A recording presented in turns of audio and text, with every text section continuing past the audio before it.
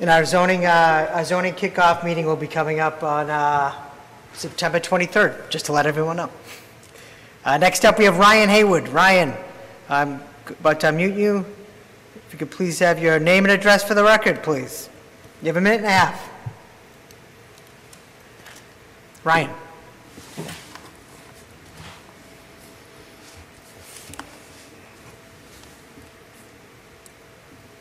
Ryan Haywood.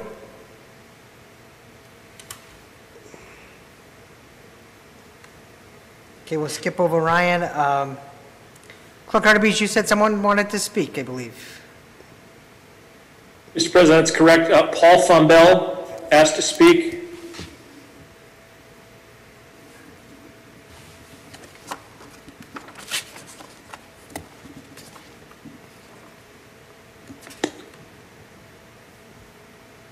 Hi. Thanks for giving me a second here. I just wanted to kind of lend a unique combination. And I spoke earlier in the summer. If you don't recognize me, I had the huge beard last time some of you saw me. I had a good combination. I'm a local resident. I live on Douglas Road. I'm a small business owner. My wife is a builder. She comes from the architecture design world. So we are a small business owner in Medford, and we, on a very small scale, are developing and building 1 or 2 projects in the Medford area a year. I'm also a tenured professor in the Business School Northeastern, so I can kind of address, I see the vision of the economic impact that Councilor Knight had brought up. And I know as a small business, we keep talking about these big developers, but as a small builder who lives and works in Medford, I quite literally invest my family's life savings every time we do a project.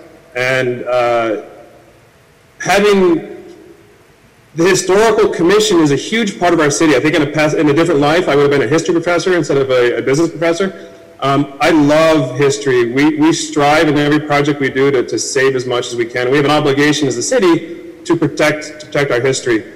And I logged in today to talk about a project that's getting debated later in the call today. But I can tell you the economic impact that one of my small projects has. You know, I hire 10 to 12 subcontractors, small business owners themselves. So we're talking, Council Knight's number is conservative. 50, 60, 70 people come on my projects, and that's just a small project. Tens of thousands of dollars in permit fees for my small projects. And so all of my employees, when they go out for lunch, they're eating in Medford Square. They're loving the Tanakh. They're loving the Goldilocks. They are shopping local. They're eating local every day. Your time is up. And the economic impact for me, if the Historical Commission can put my projects on hold for 18 months, could potentially bankrupt a small business owner like me. I cannot afford at $5,000 to $8,000 a month to wait for a potential hold to come through. If we get a full 18-month review, you're talking over $100,000 in financial impact. I'm one person. I don't have $100,000 to sit on. Paul, your time is up. Thank you. I apologize for interrupting. Not sure what happened to Paul, but Ryan Haywood was up next, but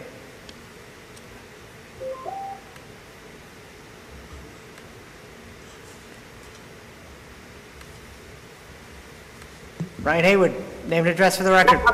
Sorry.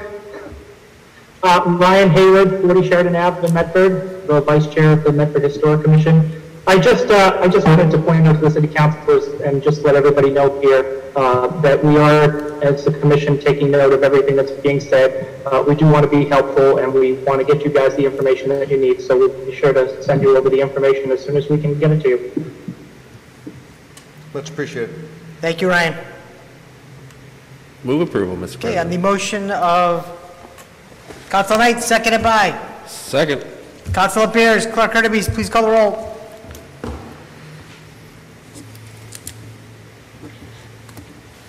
Councilor Bears. Yes. Vice President Caraviello. Yes. Councilor Knight. Yes. Councilor Marks. Yes. Councilor Morrell.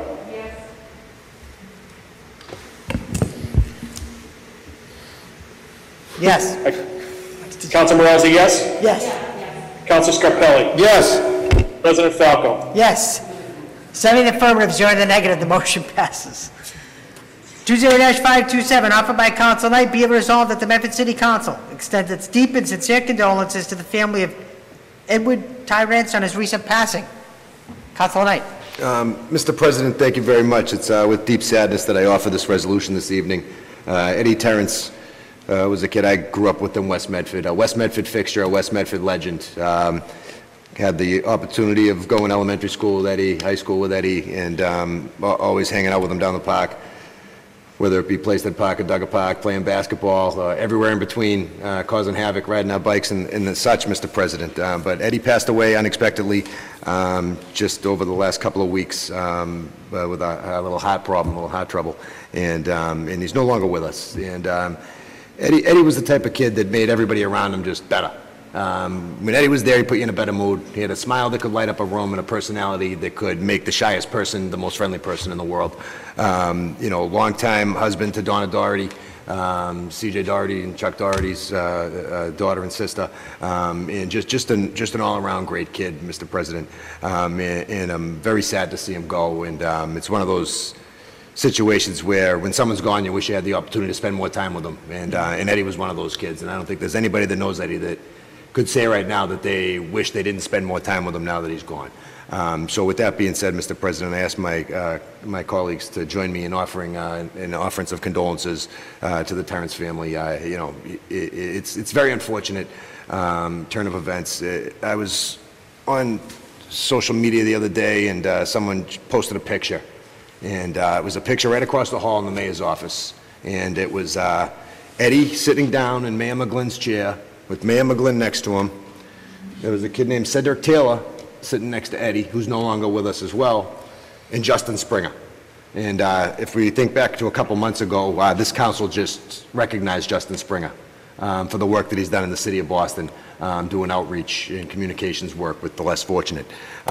So it's very sad, Mr. President, when you reach a certain age and you see a picture like that, a kid you grew up with in elementary school and in junior high and in high school, and 2 out of 3 of them are gone. They're no longer with us. So, you know, it just saddens me to see that Eddie's gone because, like I said, he's a great person, and I'd ask my council colleagues to join me in supporting the family and offering this condolence to the family in this time of need. Thank you, Councilor Knight. At this point, I'd ask... Yes. Let's see. Councilor Marks. I want to thank Councilor Knight for putting this on. Those who know Ed knew he was a great person and a good person to be around, and he will sorely be missed, Mr. President. I also would like to mention we lost a resident just recently, Giovanni Puccio. On his recent passing, Mr. President, he was a tremendous father, husband, family man, and just a terrific guy, and he will be sorely missed, Mr. President, as well. So I'd ask if my council colleague wouldn't mind putting that on as well, Mr. President. Mr. President. Thank you. Councilor Knight, Councilor Marks, thank you. And that will be added to the resolution as well as an amendment. Councilor Scarpelli. I'd like to thank Councilor Knight for bringing this up. What a great young man, and working for Medford Recreation and the boys at Duggar Park and Eddie's family and friends. I know how important he was to everybody, and just a great, great young man. So my prayers to his family and our condolences. And I appreciate Councilor Marks bringing up Mr. Puccio's name. I know that it's tough when you don't have week after week meeting and people pass on in between, so this has been very difficult, but what a great person, left a great legacy. So his kids are committed, they're men and women that are committed to our community and making sure that they're giving back, and that's because he instilled that sense of community, and I think that he'll sorely be missed. So condolences to the Puccio family too, so thank you. Thank you, Councilor Scarpelli. Okay.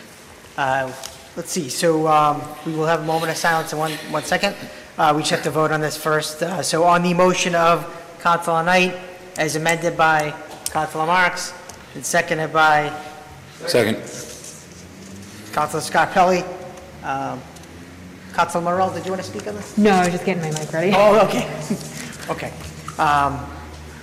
So on that motion, Clerk Hurtubise, please call the roll. Council Bears. Yes. Vice President Caraviallo. Yes. Council Knight. Yes. Council Marks. Yes. Council Morell. Yes. Council Scarpelli. Yes. President Falco. Yes. On the 7-0 vote, the motion passes. Our thoughts and prayers are with the Tyrants and Puccio families. At this point in time, I'd ask everyone to please rise for a brief moment of silence.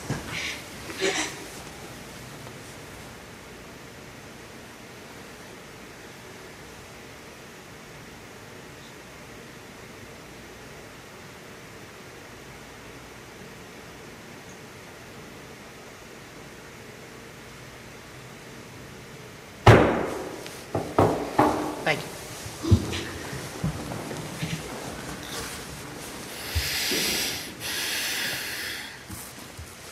20-528, offered by Councilor Knight. Be it resolved that the Medford City Council recognize the efforts of the community partner Armstrong Ambulance, most notably Gail Armstrong, Richard Armstrong, and Sean Mangan, for their contributions toward the success of the August 18th and 19th COVID-19 screening for Medford High School families. Councilor Knight. Mr. President, thank you very much.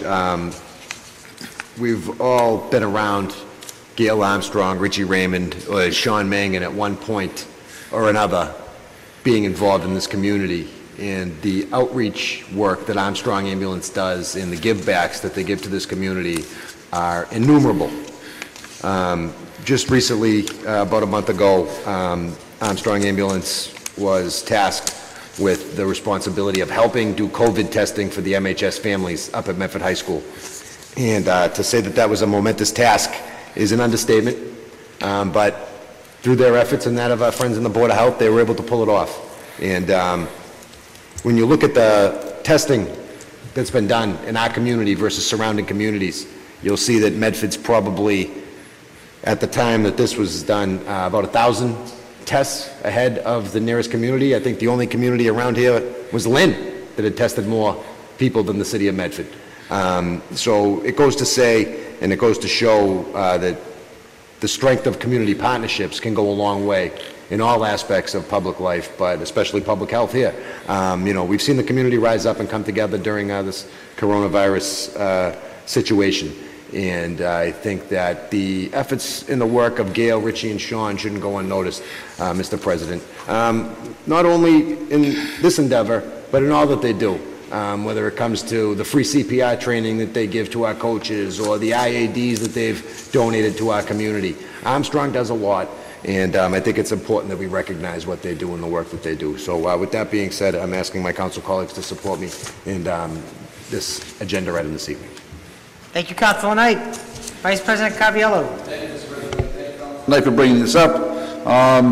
The Armstrong family, Rich and Sean, they've been great people for our community. I mean, I've had the opportunity to work with them on many projects. I've been trained by Sean Mangan on many times to be CPR certified, Red Cross certified for things.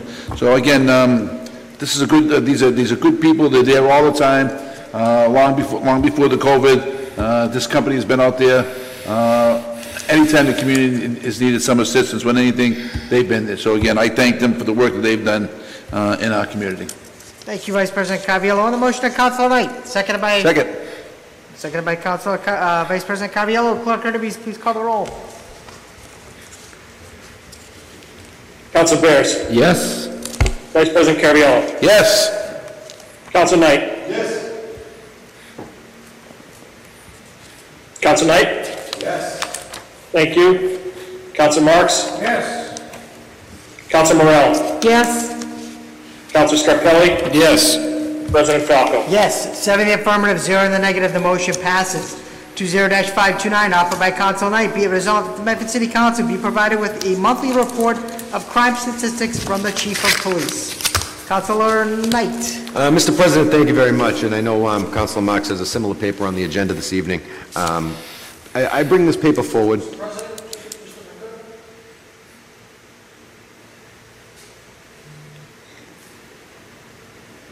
Councilor Marks. Thank you, Mr. President. If my council colleague wouldn't mind adding my paper onto this, paper 20-542, where they are similar in nature?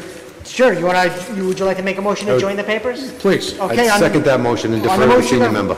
On the motion of you Councilor, too. on the motion of Councilor Marks, seconded by Councilor Knight to join the papers, and that will be 20-529 offered by Councilor Knight, and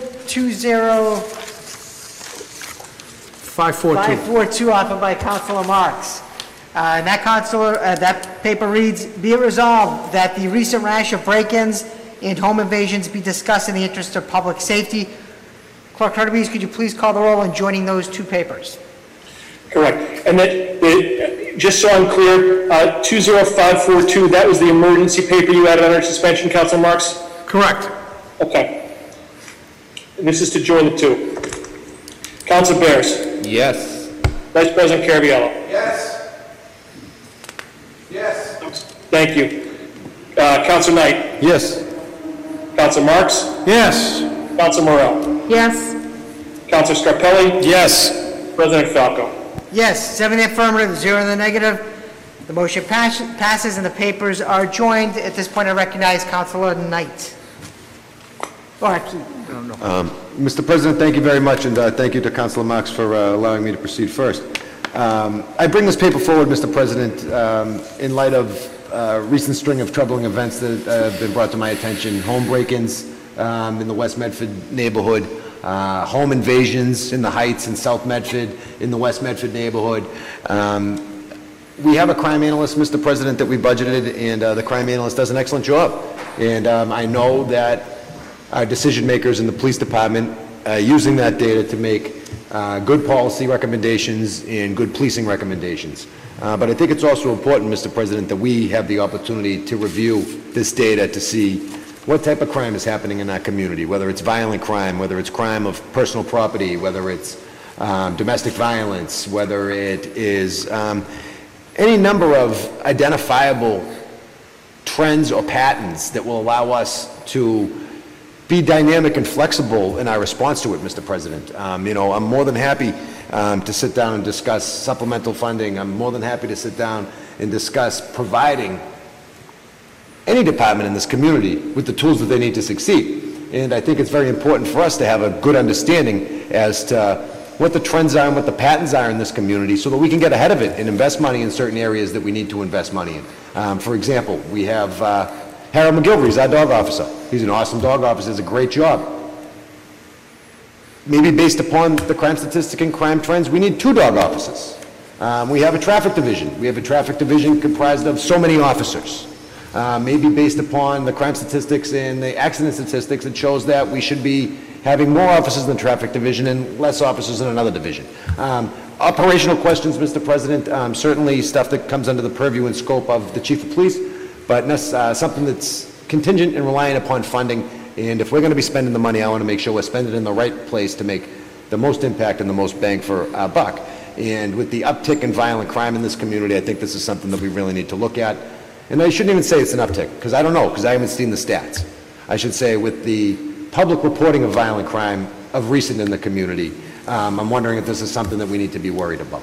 So with that being said, I'm going to defer to Councilor Marks, Mr. President, but thank you very much for indulging me. Thank you, Councilor Knight. Councilor Marks. Thank you, Mr. President. I want to thank my council colleague, Councilor Knight, for putting this on the agenda as well.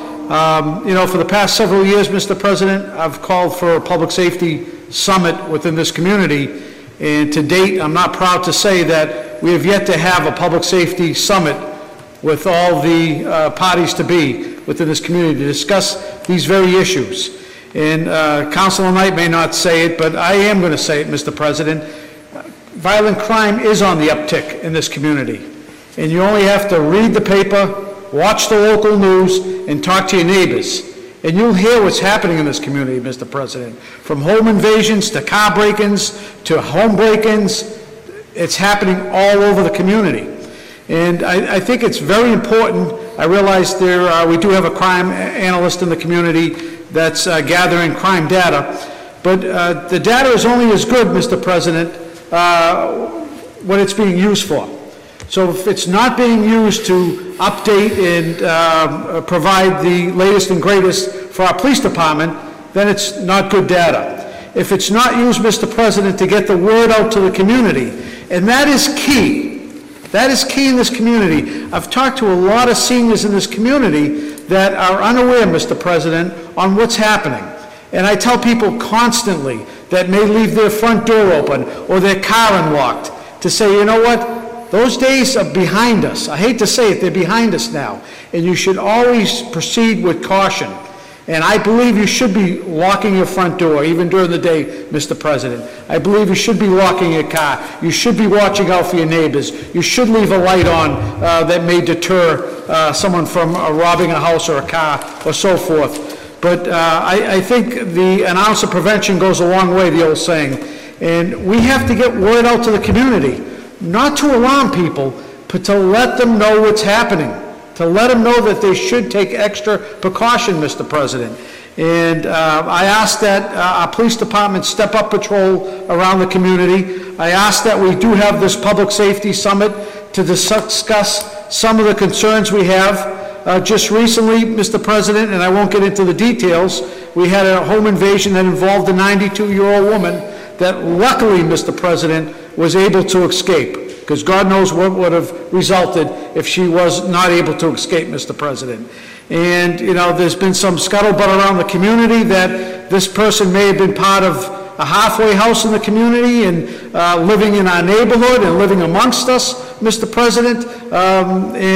That raises some concern for residents. And rightfully so, Mr. President. So I think as a community, we have to take a step back and look at what's happening in our community, ways we can address issues, ways we can make our residents safer, Mr. President. We have a large percentage of seniors, and seniors are very vulnerable, Mr. President. So that's my concern. I would ask once again that we create a public safety summit. I'm not sure why it's impossible to get a public safety summit together. I think I must have offered it 3 or 4 times. And I've yet to get any buy-in from the former chief or this chief or anyone else, Mr. President, administration or anyone else, to sit down and discuss these issues. Because this is hitting home now. It's not somewhere you're saying, well, this happens here or there. It's happening in our neighborhoods. It's happening to our neighbors. And it's concerning, Mr. President. So I just want to put that out there, that once again I ask for a public safety summit where we can sit down around a table and discuss some of the concerns we have. If it's funding, then as Councilor Knight mentioned, then the council should be aware of that. If it's additional manpower, if it's additional tools that the police department needs to get the job done, if it's additional outreach, community outreach, then so be it, to make sure that residents are aware of what's happening. I've asked in the past to use the reverse 911. You know, it's great to get when there's a road race in the city and you get a reverse 911, but 911 is for emergency. What better emergency than if there are home invasions and people being attacked in our community, Mr. President?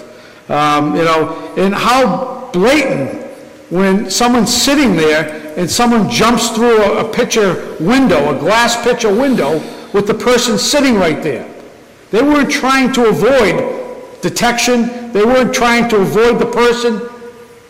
These are very serious incidences, Mr. President, and they need to be discussed and addressed. And I realize the police are probably working on their own and things that they can't relay to the public, and I realize that. But I also believe the public should be well aware of what's going on, and we should be open and notorious when it comes to alerting residents of this community. And I want to thank my colleague for putting this on. Thank you, Councilor Marks. Councilor Bears. Thank you, Mr. President. Thank my colleagues for putting it on. I completely agree that we need to look at trends and patterns and really be able to analyze and make the best decisions possible. So I just, I'd like to amend the paper for getting reports and data back to the year 2000, if possible. I understand that might take more time, so I'm not going to put a time limit on it, but I would love to be able to see the long-term trends. Thank you. Thank you, Councilor Bears. Point of information, Mr. President. Point of information, Councilor Knight. I do not believe we had a crime analyst going back that far. I think a crime analyst. You are correct. I believe that's crime recent. analyst was something that I believe in your first term, in Councilor Scarpelli's first term, was something that we had put into the budget.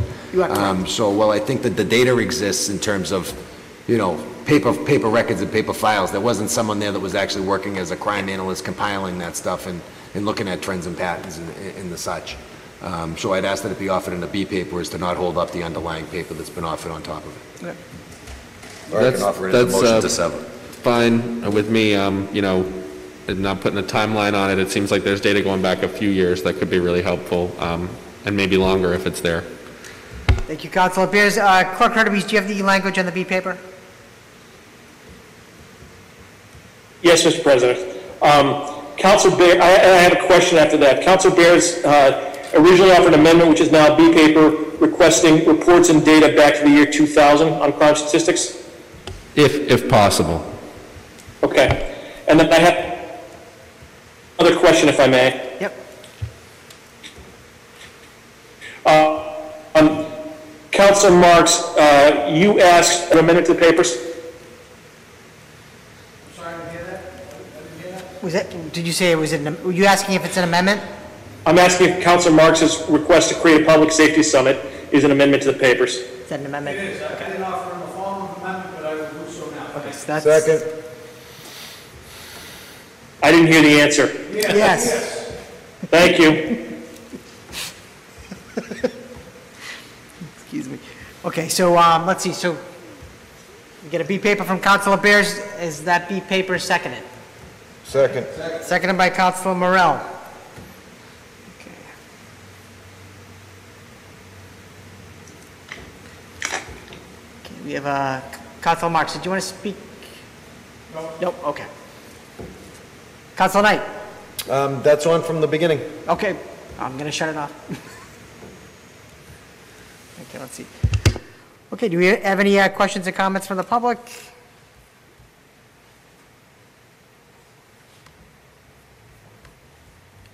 Okay, seeing and hearing none. Okay, on the B paper offered by Councilor Bears, seconded by Councilor Morell. Clerk Hurtubise, please call the roll. Councilor Bears. Yes. Vice President Caraviello. Yes. Councilor Knight. Yes. I'm sorry, I didn't hear Councilor Knight. Yes. Thank you. Councilor Marks. Yes. Thank you. Councilor Morell. Yes. Councilor Scarpelli. Yes. President Falco. Yes, 7 in the affirmative, 0 in the negative, the motion passes. On the main paper offered by Councilor Knight and Councilor Marks, seconded by Vice President Caraviello. Clerk Hurtubise, please call the roll. Councilor Bears. Yes. Vice President Caraviello. Yes. Councilor Knight. Yes. Councilor Marks. Yes. Councilor Morell. Yes. Councilor Scarpelli. Yes. President Falco. Yes, 7 in the affirmative, 0 in the negative, the motion passes. 20-530 offered by Councilor Morell. Be it resolved that the Medford City Council demand that the MBTA reinstate bus routes 325 and 326 as they are an essential link to residents of Medford. Councilor Morell. Thank you, Mr. President. Yeah, I know this is something that has been raised by Councilor Marks a few months back when these two lines, which are the express lines from Medford, were suspended, as we were told, temporarily in the earlier days of the pandemic. We do have in our packet this week some back and forth from the mayor and Todd Blake with the MBTA, and the way the MBTA inevitably thank the mayor for her advocacy is suspending these routes indefinitely in mid-August. So this is especially concerning to me because frontline workers, which are going into work every day, are people who are more likely to need public transportation, and we have essentially cut them off from these express routes, not we, the MBTA. And I did speak with our state delegation about this, and they are working on it, and what they told me that we can do is really show a unified front on this. So I'm just asking, moving approval on this paper to really demand that the MBTA reinstate these essential links and help people from Medford get on those express routes into Boston where they need to go get to work. Thank you. Second, Mr. President. Thank you, Councilor Morell. On the motion of Councilor Morell, seconded by Councilor Beers, you have Councilor Scarpelli that wanted to Thank you, speak, Mr. and then President. Councilor Beers, Councilor Scarpelli. So I spoke with our state delegates, with Representative Donato and Representative Garbali. I think that I asked them for permission that to hold a committee of a subcommittee meeting on transportation to bring them back, because the exact words they use, what they were lied to by the administration of the T. So, and that's bothersome considering those gentlemen and their partner in crime, and Christine Barber, have other people that make sure they get their funding needed to make sure their business runs. So these are the MO. This is the MO for the T, that they promise and don't fulfill what they've asked, what they say when they come in. I know that we have many resolutions that can show that. So I did talk to our representatives and did talk to a few people that traverse that route. And if we can, I know that we're very fortunate. We have our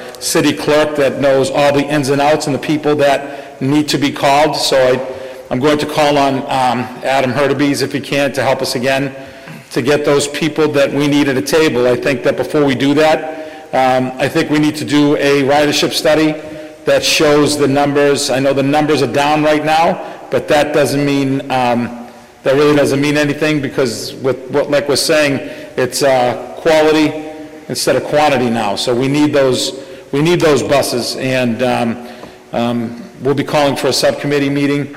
They're ready to go whenever you are, Council President, where we can find a date that's open and get those representatives at a table to answer a lot of questions. I mean, we're also waiting for the Department of Transportation to still give us an answer on ready south of Maine. So as we're seeing traffic pick up now, there was a lull, so there wasn't a outcry, but as you're seeing the traffic uptick, that we're going to start seeing some issues again, and it's something we need to do. So thank you, Mr. President. Thank you, Councilor Scarpelli. Councilor Bears? Thank you, Mr. President. I think actually Councilor Scarpelli made most of the points. You know, again, it's just an example of poor communication or directly false communication made to people in the city around this issue. So I completely agree. And I did not know that they were also sending their communications to our state delegation as well. So it sounds like we have some issues to address here. Thank you, Councilor Bears. Councilor Knight. Mr. President, I find this ironic. I find it ironic that the MBTA cuts the express bus service that people take because the other modes of transit that the T offers are so inefficient and unreliable. I mean, ultimately, you take the bus, you take the 325. Councilor Marks takes the 325. You take the 325 because you don't want to take a bus to a train station and miss the bus, or wait for a bus that's late to get to the train station to be packed in like a sardine, or miss the first two trains when you get there because there's no room for you to get on the train. So it's nonsensical to me in a way, Mr. President. It's like they created these express lanes because people needed to get to work and couldn't rely on the existing modalities that the MBTA was offering, right? So here we are now going back, and they're going to cut these from our community, which is fine. They're going to cut them. Okay, that's what you want to do. I'm assuming that there's going to be a corresponding cut in our assessment, because our assessment's based on the level of service that we receive. And if they're cutting our services, then they should also be cutting our assessments. So my question would be also, what impact does this have on the MBTA's assessment to the community of Medford, where they're cutting service for the bus line? The assessments for our bus service should be cut as well. So I'd ask that question as to what's the correlating assessment reduction with the reduction in these bus lines. I'd offer that in the form of an amendment. Amendment, okay. Thank you, Councilor Knight. So that is an amendment to the paper. Second the amendment. I'm still copying the amendment down. Okay.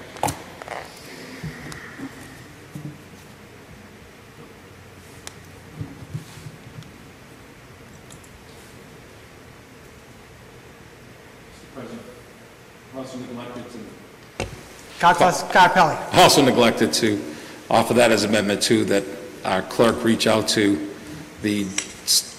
our state delegates who already know, and the representatives from the T, to, one, begin by putting a study, a ridership study together, and be prepared to hold a subcommittee on transportation as soon as possible.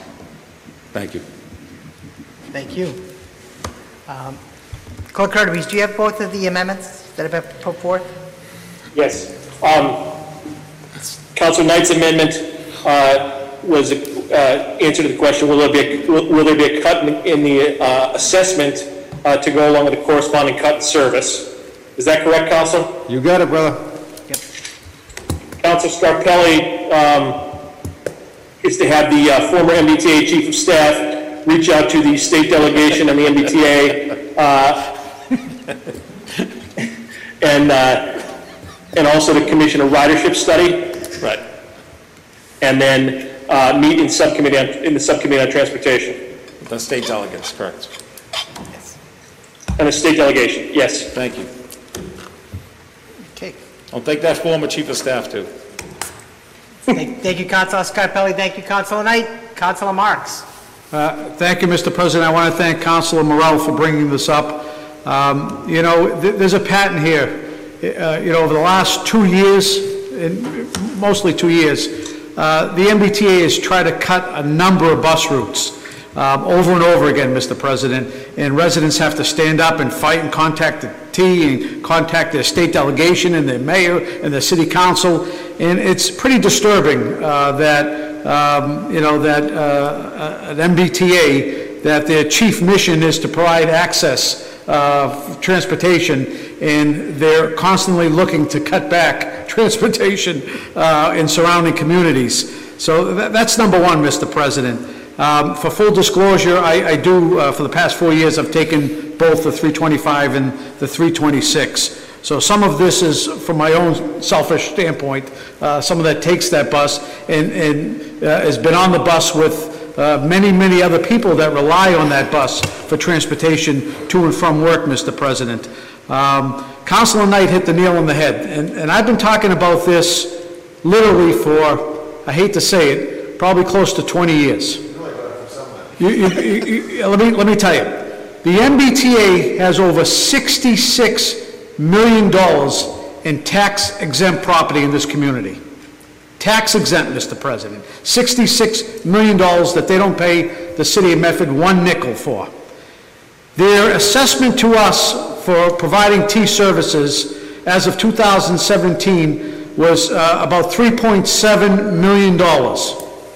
So that's what they charge us over and above when you pay a fare, when you get your T card, when you pay 20% of the 5% sales tax. That's over and above we pay as a community, as Councilor Knight mentioned, for this particular service. So when we have an express bus, we have additional routes, people say, wow, Medford has great access. We pay for it, Mr. President. In many surrounding communities, Winchester, Arlington, you name it, they come to Medford to jump on the express bus, or to get on the train in West Medford, or, you know, or to go to Wellington. They come into our community. We're paying a heavy assessment. And he's absolutely right. Back some years ago, I offered a motion, which was passed and sent to our state delegation many years ago, that we offset the T assessment based on the tax-exempt property they have in our community. So if it's $3.7 million that they come and take from us to operate services, they owe us $66 million for having tax-exempt property in the community. So that's how we offset it. Needless to say, it never went anywhere in the state legislature, but that's a whole other story for another time. Medford has the 6th highest assessment out of the 175 communities that use the local assistance fund. We have the 6th highest assessment. So when it's mentioned, like Councilor Knight mentioned, that, you know what, if they're going to take service away, why wouldn't you cut the assessment? Why wouldn't you cut that assessment? We're paying for it. It's not something we're getting for free. We're paying for it through many different streams. It comes right off our cherry sheet. So whatever local aid we get from the state, they look at it and say, okay, Medford, you're going to get $15 million. We're taking $3.7 million for the T assessment. So we're paying, Mr. President. And I think the T should answer to this. They really need to answer. So I support what Councilor Knight offered. I'd also like to know, Mr. President, how they're going to start to pay us back for the $66 million in tax-exempt property they have in this community. Between Wellington Station, the car barns on Salem Street. So I appreciate my colleague putting this on there, and I'd like to hear back from the MBTA to find out exactly, Mr. President, you know, if this is a temporary cut or reduction in service, that's one thing. That's not the impression I'm getting. Once they make the cut, it's going to be very difficult to get it back. You remember the days, Mr. President, that we had a fight because there were so many people standing on the 325 and 326, it became a safety concern. You are correct. It was over the capacity. And we asked them to put on additional buses because the 325 and 326 couldn't accommodate the needs of our community. And they never did so, Mr. President. I think they may have put on a route here or there, and then they ended up, I think they ended up putting one route on, and then they ended up canceling that. But that shows you the need in the community. I realize COVID has decreased the need, but it's going to come back. Everything's going to come back, and that's going to come back. And I don't want to be behind the 8 ball, Mr. President, when residents are looking for the 325 and 326.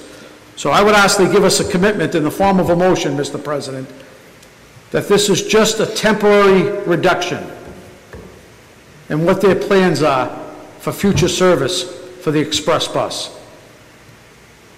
They want to keep people off the roads. They want to keep cars from going into Boston. Why would you eliminate express bus? We have an express lane. What's that used for? If there's no express bus. You are correct. Thank you, Mr. President. Thank you, Councilor Marks.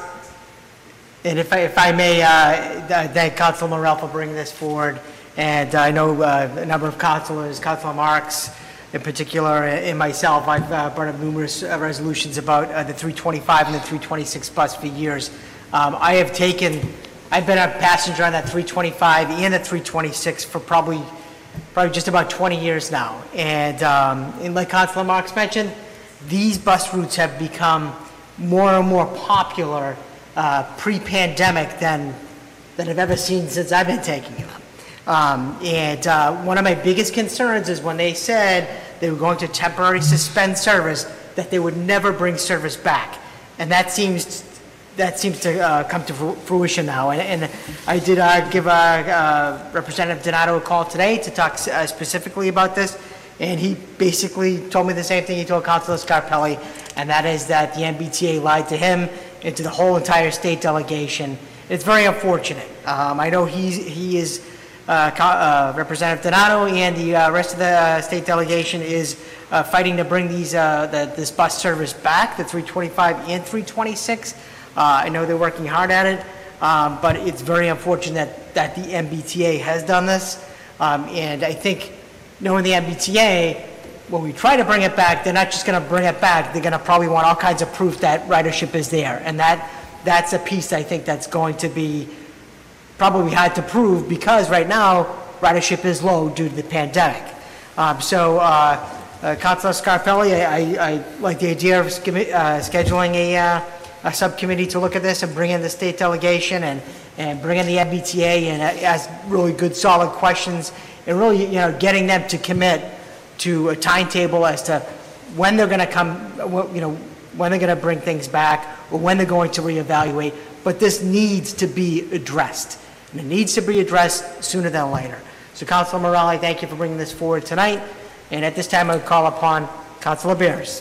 Thank you, Mr. President. You just used the phrase temporarily suspended, and it reminded me, I'm pretty sure the E branch of the Green Line past Heath Street has been temporarily suspended since 1998. And the clerk could correct me, but the A branch maybe has been temporarily suspended since 1969, so.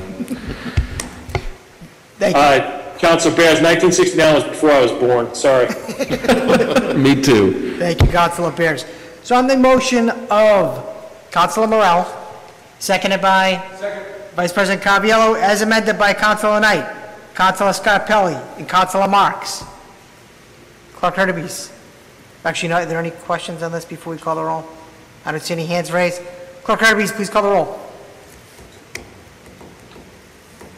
Councilor Bears. Yes.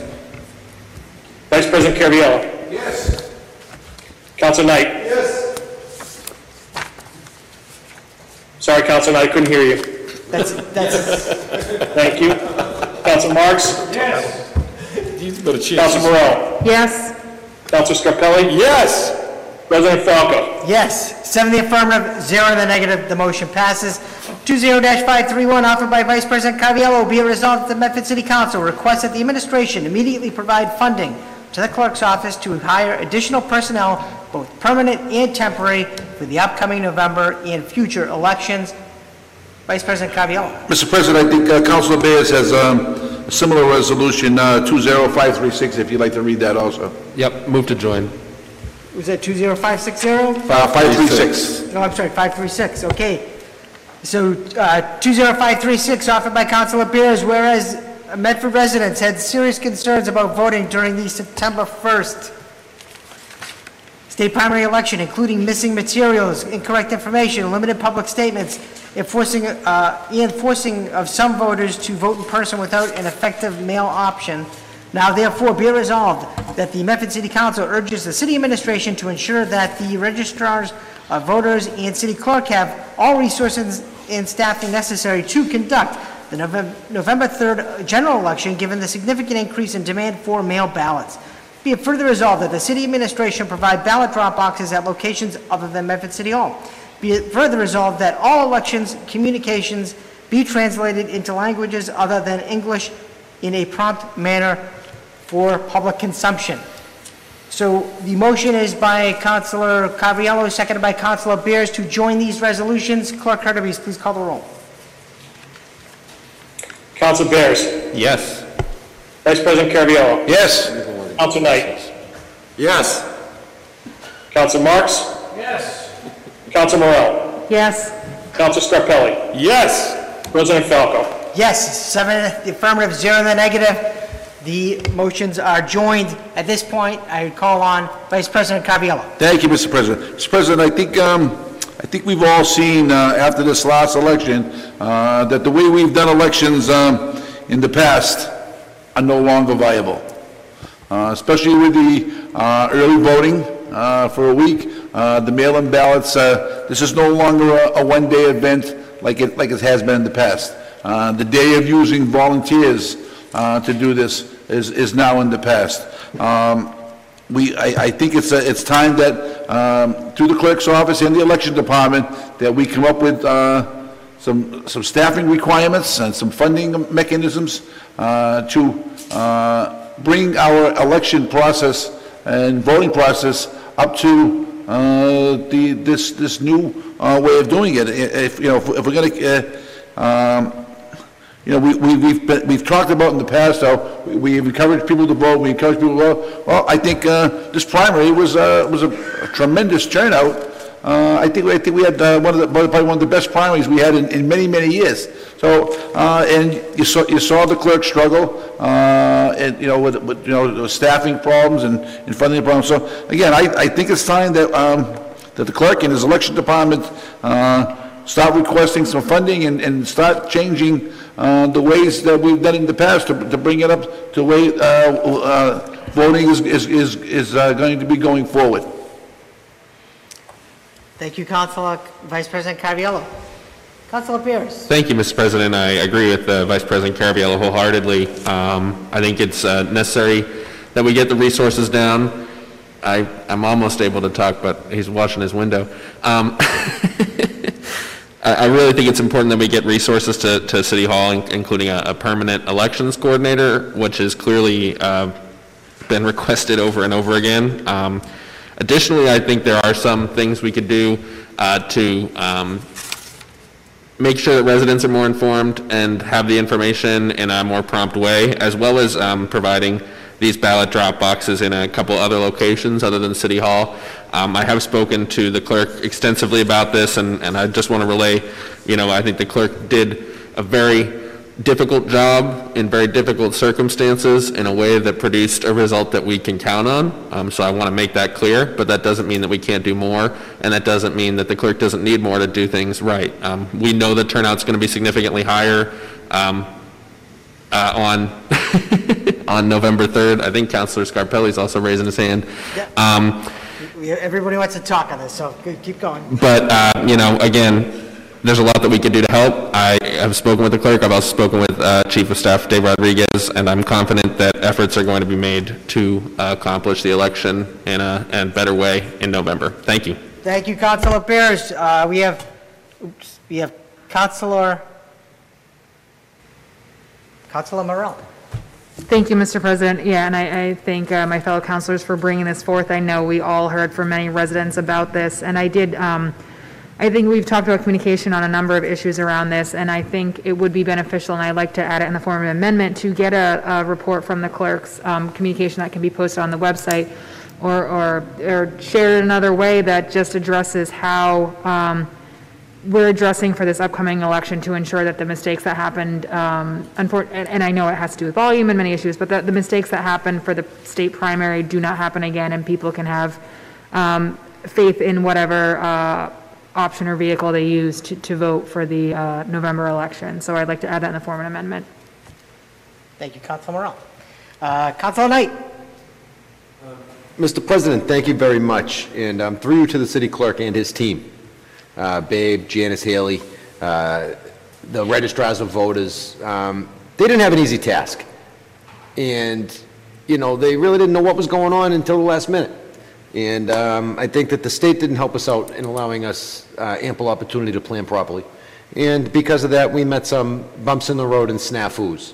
But I think it's important to point out the hours of work that these employees put in during early voting, vote by mail, and the like, Mr. President. And it expands further than just the clerk's office and the registrar's office, to the countless volunteers that were up here hour after hour, day after day during early voting. So, I think it's important to point out that mistakes will happen, and mistakes do happen. And as long as we identify that a mistake happened, we own it, which is one of Clerk Kirby's favorite things to do when a mistake happens, and provide corrective action, we're all going to be in a better place. And I think that the clerk has the team around him that's going to allow him to do that. All right, so with that being said, Mr. President, I know there were some bumps in the road, and I know that it could have been handled a little bit smoother. And I have all the confidence in the world in the team that's down there now that this won't happen again. But getting back to operations, and from an operational standpoint, would it make sense for us, because of COVID, to condense the number of polling locations? Just a question to put out there, Mr. President. Do we need 15 polling locations when we have early voting and vote by mail, and then, a lower turnout at the polls because of this? It's a question to chew on. It's a policy question that's going to have to go through the Board of Registrars of Voters. I know that it would probably require a formal petition, because state law does mandate that, I think there's, 4,000 voters per precinct, something like that. So it would take some work, Mr. President, but I don't know if it's an effort worth exploring or not, for the simple fact that it will reduce the cost of elections. There's ample opportunity and time for people to come in and early vote, vote by mail, and absentee vote, and we can consolidate the locations. We won't need as much personnel, so the margin of error might be smaller, is all I'm saying. So it's something to talk about, something to think about, Mr. President, that I look forward to discussing at a future committee of the whole, if possible. Thank you, Councilor Knight.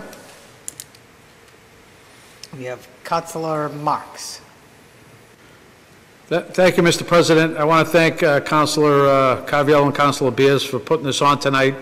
If we recall, when we were deliberating the budget, it was mentioned, I know I brought it up, the city clerk did request for an additional position within the registrar of voters office. It never found its way into the budget, but there was a request. So at the time, the city clerk realized that due to the upcoming election, the nature of the election, what's going to be requested of his office, the amount of votes that will be potentially early voting, mailed in, and so forth, that it required someone from the Registrar of Voters office to coordinate these efforts, which currently doesn't exist right now.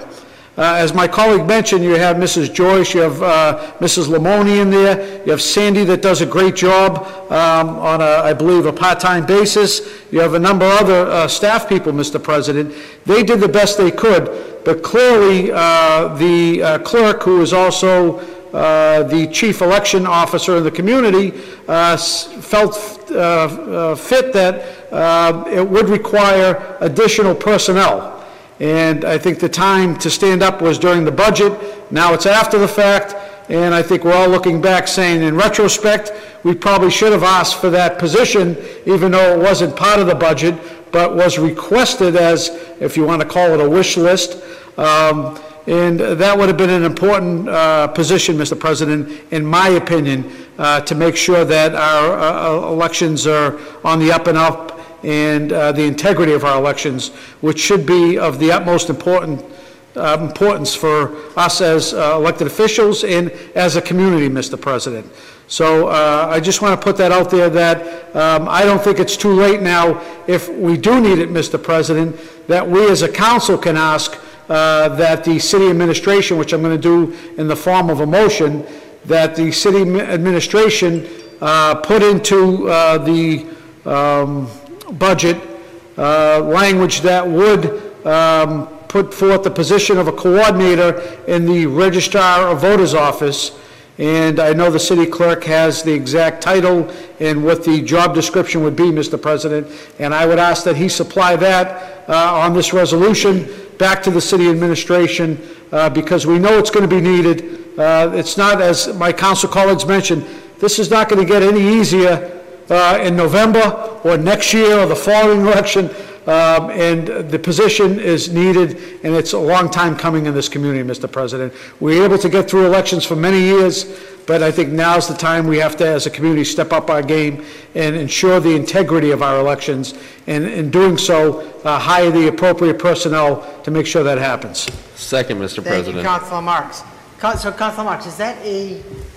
That's a long motion. Is that a B paper?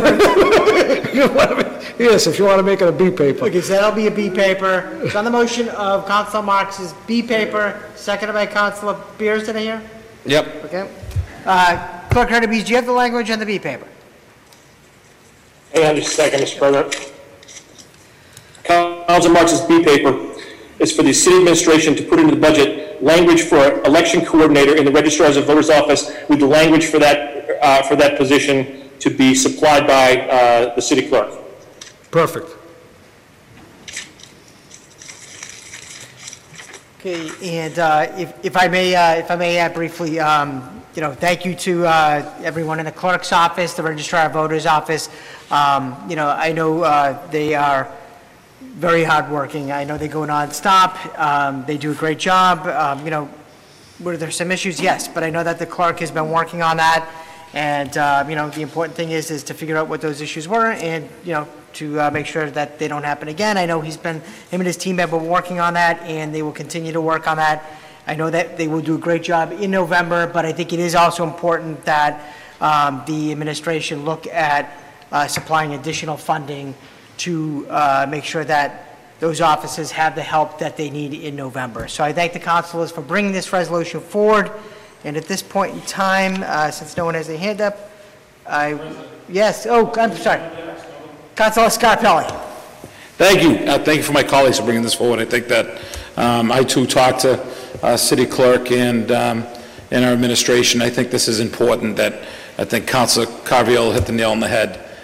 This isn't the elections of old, and I know that when you see Adam Hurtubise like I did on election day, it hurt me just watching him pound the pavement. So his staff works super hard and he puts in the extra hours, but I think sometimes hard work and overdoing it hourly isn't the answer. I think it's making sure that we give him the tools that are going to make him successful. Because again, what you're seeing, especially in today's society, you're opening yourself up for a lot of negativity and a lot of negative feedback.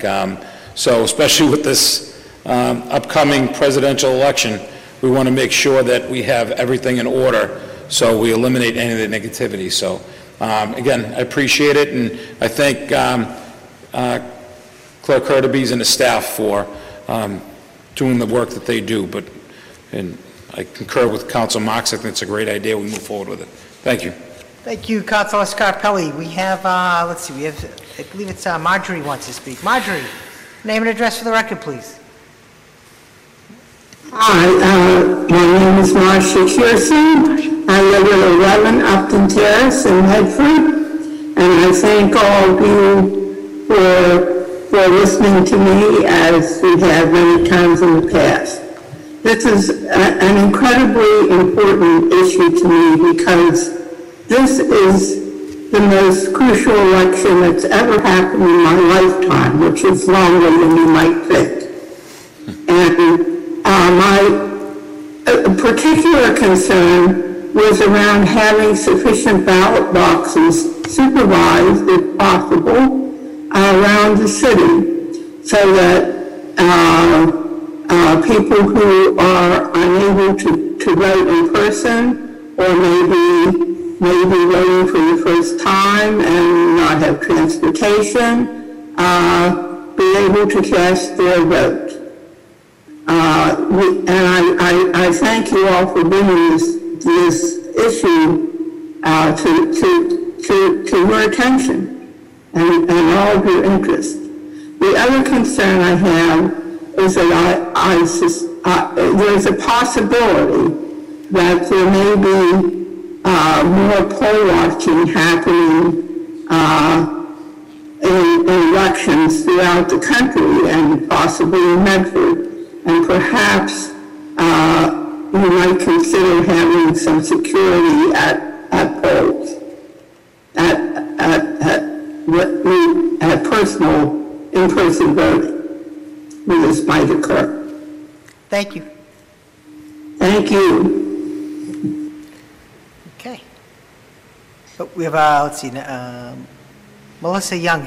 Melissa Young, name and address for the record, Melissa. Hi, I'm Melissa Young. I'm at 68 Bolton Street, and I also sent in a letter, so I won't go into detail, and you guys have it for the record. I just want to say I would encourage you to support this resolution. I worked the March election, so I would also go ahead and say that I would not recommend reducing the number of polling locations. Whether or not that gets added on, that's another story. But we had lines out the door during the March election. That wasn't even nearly as busy as the previous election. In addition, a coordinator would help the city in just getting the communication out, modernizing, doing reviews after an election to reassess what went wrong, how you can do it better. I mean, when you have a dedicated staff member and this is their role to modernize things, things just happen faster. I just would encourage you to support it. And I have more examples in my letter to support, but I just wanted to provide that information. Thank you. Thank you. Okay, let's see, Clerk Hardevy's. Okay, let's see, Council Marks. Mr. President. Sorry, no. Are you all set, Council Marks? Just to make sure. Okay, thank you. I wasn't, did you have your hand up earlier or no? Clerk Hardevy's, I wasn't. No, okay, perfect, okay. On the motion, so there's a number of papers here. So on the B paper that was offered by Councilor Knight, I'm sorry, Councilor Marks, and it was seconded by, I believe it was Councilor Bears. Clerk Hardevy's, can you please call the roll? Councilor Bears. Councilor Bears, I didn't hear you. Councilor Bears left the room. Okay. Well, that explains why I didn't hear him. Vice President Caraviello. Yes. Yes. Councilor Knight. Yes. Councilor Marks. Yes. Councilor Morell. Yes. Councilor Scarpelli. Yes. President Falco. Yes, and Councilor Bears just walked into the room. Yes. Was that a yes? That was a yes. Okay, that's on the B paper. 7 in the affirmative, 0 in the negative. The motion passes on the B paper. On the main motion that was offered by, actually by Vice President Caraviello and Councilor Bears. Mr. President, I offered an amendment. Did it get a second? I offered an amendment. You offered an amendment? Yeah, did not get, I can't remember if it got a second or not. On the main paper? Or? Yes, on the main paper. Oh, okay, so. Councilor Morell had an amendment to the main paper. Yeah, I get it here. So on the motion of Vice President Caraviello and Councilor Bears, seconded by, what's the second? Yes, as amended by Councilor Morell. Clerk Hardevy's, please call the roll. Who's the second on the motion? Councilor Scarpelli. Thank you. Thanks. Council Bears. Yes. Vice President Caraviallo. Yes. Vice President Caraviallo. Yes. Thank you. Council Knight. Yes. Council Marks. Yes. Council Morell. Yes. Council Scarpelli. Yes. President Falco. Yes, 7 in the affirmative, 0 in the negative, the motion passes. 20-532, offered by Vice President Caraviallo. Be it resolved that the Medford City Council have the DCR repair the guardrail on Route 16 Bridge in Auburn Street in the interest of public safety. Vice President Caraviallo.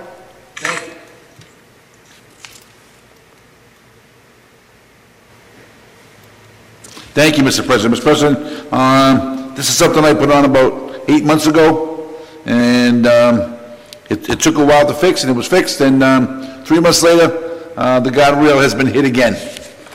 Just that spot, and again, the guardrail is on the side. It's broken onto the sidewalk, and it's making it hard for people to traverse. So again, if we could refer this to Representative Gobling's office, I did speak to him briefly about it, but if you could send him an official thing in the DCR, to have this repaired again in the interest of public safety. And Mr. President, while we're sending something to the DCR in to Representative Gobley, on August 11th, I made a resolution, 20474, about removing the trees from in the river, because, paddle Boston's there, and a lot of people kayak and everything. It never went to the DCR and ended up going to Aggie Tooten. And she wrote back that she has no, jurisdiction over the waterway and the trees. So I think this 20474 should have gone to Representative Gobley and the DCR. So if you want to combine these two together, when the clerk sends this paper to both offices. So why don't we amend it to have that paper sent to the correct agency to have the tree taken care of? Thank you. Okay. So on the motion of Vice President Caraviallo, seconded by Councilor Bears, as amended by Vice President Caraviallo. Clerk Hurtubise, please call the roll.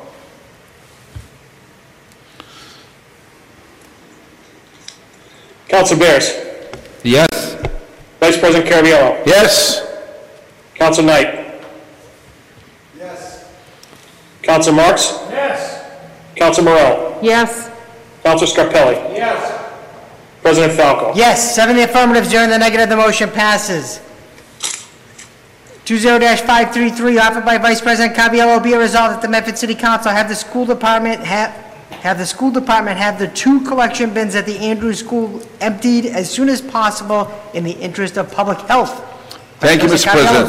Mr. President, I was by the Andrews School last week, and they have 2 collection bins there, and they're overflowing, and all along the side of them is these have gone from collection bins to garbage dumps now.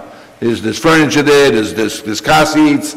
I think they've kind of gone a different way. And I know we did receive communication from the mayor's office about something I offered last year about ordinances for the collection bins. So I'm glad to see the motion that I made last year is going to. But again, this is at the school. It looks horrible when you drive by there. There's all rubbish all between all of them, and there's rodents that are going in and out of there. So if we could have that taken care of, I'd appreciate it. Thank you, Vice President Caraviallo. Council Knight. Mr. President, I second the motion. Okay. Any questions from the council? Any questions in general? No. Okay, on the motion of Vice President Caraviallo, seconded by Councilor Knight, Clerk Hurtubise, please call the roll. Council Bears. Yes. Vice President Caraviallo. Yes. Yes. Thank you. Council Knight. Yes. Council Marks. Yes. Council Morell. Yes. Council Scarpelli. Yes. President Falco. Yes, 7 in the affirmative, 0 in the negative, the motion passes. 20-534, offered by Councilor Bears, whereas the new Ball Square MBTA Green Line is designed as a walkable transit station for the South Medford neighborhood, and whereas pedestrian safety and infrastructure conditions require improvements to support the transit-oriented mixed-use development and multimodal reality of the new station, now therefore, be it resolved by the Medford City Council that the representatives of the Office of Community Development, Community Development Board, Green Line Extension Project, Building Commissioner, and South Medford residents together meet with the City Council and Committee of the Whole to discuss a district plan for the Ball Square, Boston Avenue corridor. Councilor Bears. Thank you, Mr. President. So as we're aware, the Green Line Extension project is well underway, nearing completion, hopefully next year if all targets are met. The stations in Medford, the Ball Square station is actually mostly in Medford, and of course the Hillside, the Tufts station, I believe, Medford Tufts is what it's called. You know, they are walkable stations. There is not parking designated for those stations, so they are designed to be walked to and use other modes of transportation like buses and bikes. The intent of this resolution is, after speaking to some folks in the area and also some developments with development in the area, really taking a hard look at making a district plan for the region along Boston Ave near Ball Square. Obviously, Somerville has just gone through a major rezoning that's going to significantly affect traffic into Medford. So the proposal here is that we would meet in Committee of the Whole to discuss a district plan that would include transportation improvements, zoning, all the things that would need to go into really updating what we do in that area. You know, one part of the Green Line extension is that around these walkable stations, the MBTA is really supposed to work with the local authorities, with the municipality, to make significant improvements around the stations. I think we want to do that as part of a coherent plan, addressing concerns of neighbors as well as addressing, you know, kind of some of the new opportunities we might have around growth, around development, around improving the area. So again, that's the intent here, meet in Committee of the Whole with representatives who have a stake in this, and I move approval. Thank you, Councilor Bears. On the motion, any questions? Oh, we have a question. Oh, we actually, let's see, Laurel Ruma. Okay. Thank you so much. Please ask that the resolution be changed to include the station stops of Medford Tufts. Medford does have 2 Green Line stations here in Medford, which is a fantastic part of the Green Line extension. Ball Square in South Medford, and then Medford Tufts at College and Boston Avenue. What we know about this project is that people will come from at least a mile radius to the station, and again, because there's no parking at the train station, people will be walking and riding bikes. So just like to make sure the resolution actually includes both of the train stations. Thank you. Thank you. Oh, one last thing. Yes. We're on budget and on time to have the trains running by December 2021. So we're a year away. Almost there. Awesome. Thank you, Laurel, and I'd be happy to amend the paper to add the, you know, Medford Tufts station and to look at all the way down to Boston Ave to the Medford Tufts station. So you want to amend it? Yeah. Amend it? Okay. So. Yes, let's see, Councilor Knight. Can we invite Tufts University to the meeting as well? Yes. Given the circumstances, yeah, that makes sense.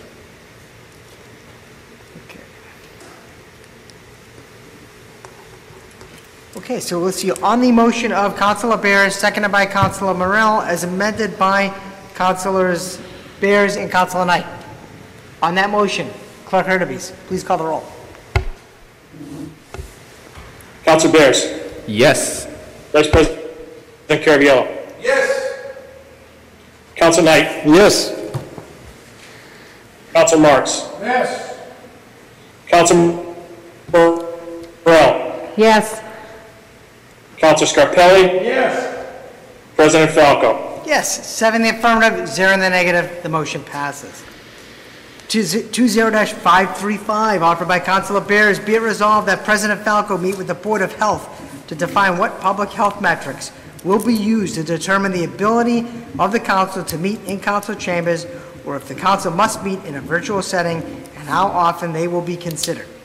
Be it further resolved that President Falco meet with the Board of Health to define what conditions and public health measures will be used to determine whether members of the public can attend meetings in council chambers. Be it further resolved that President Falco and the Board of Health work with the city solicitor to ensure compliance with state law regulations and emergency orders. Councilor Bears. Thank you, Mr. President. Yeah, I think this issue has come up a lot from a lot of folks, including myself.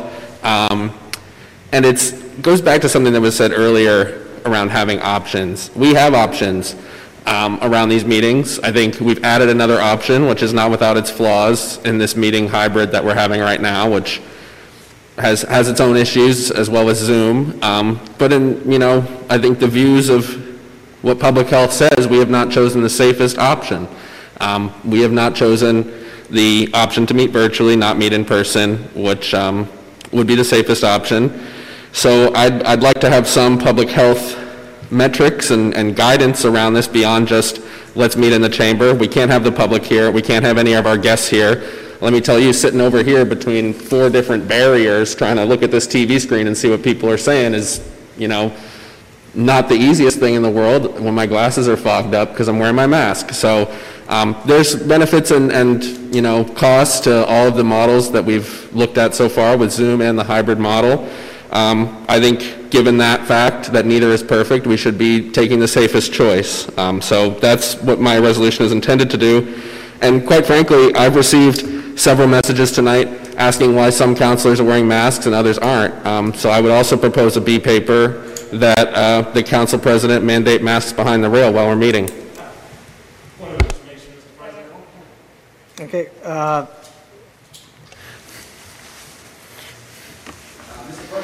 So we had I'm sorry, was it?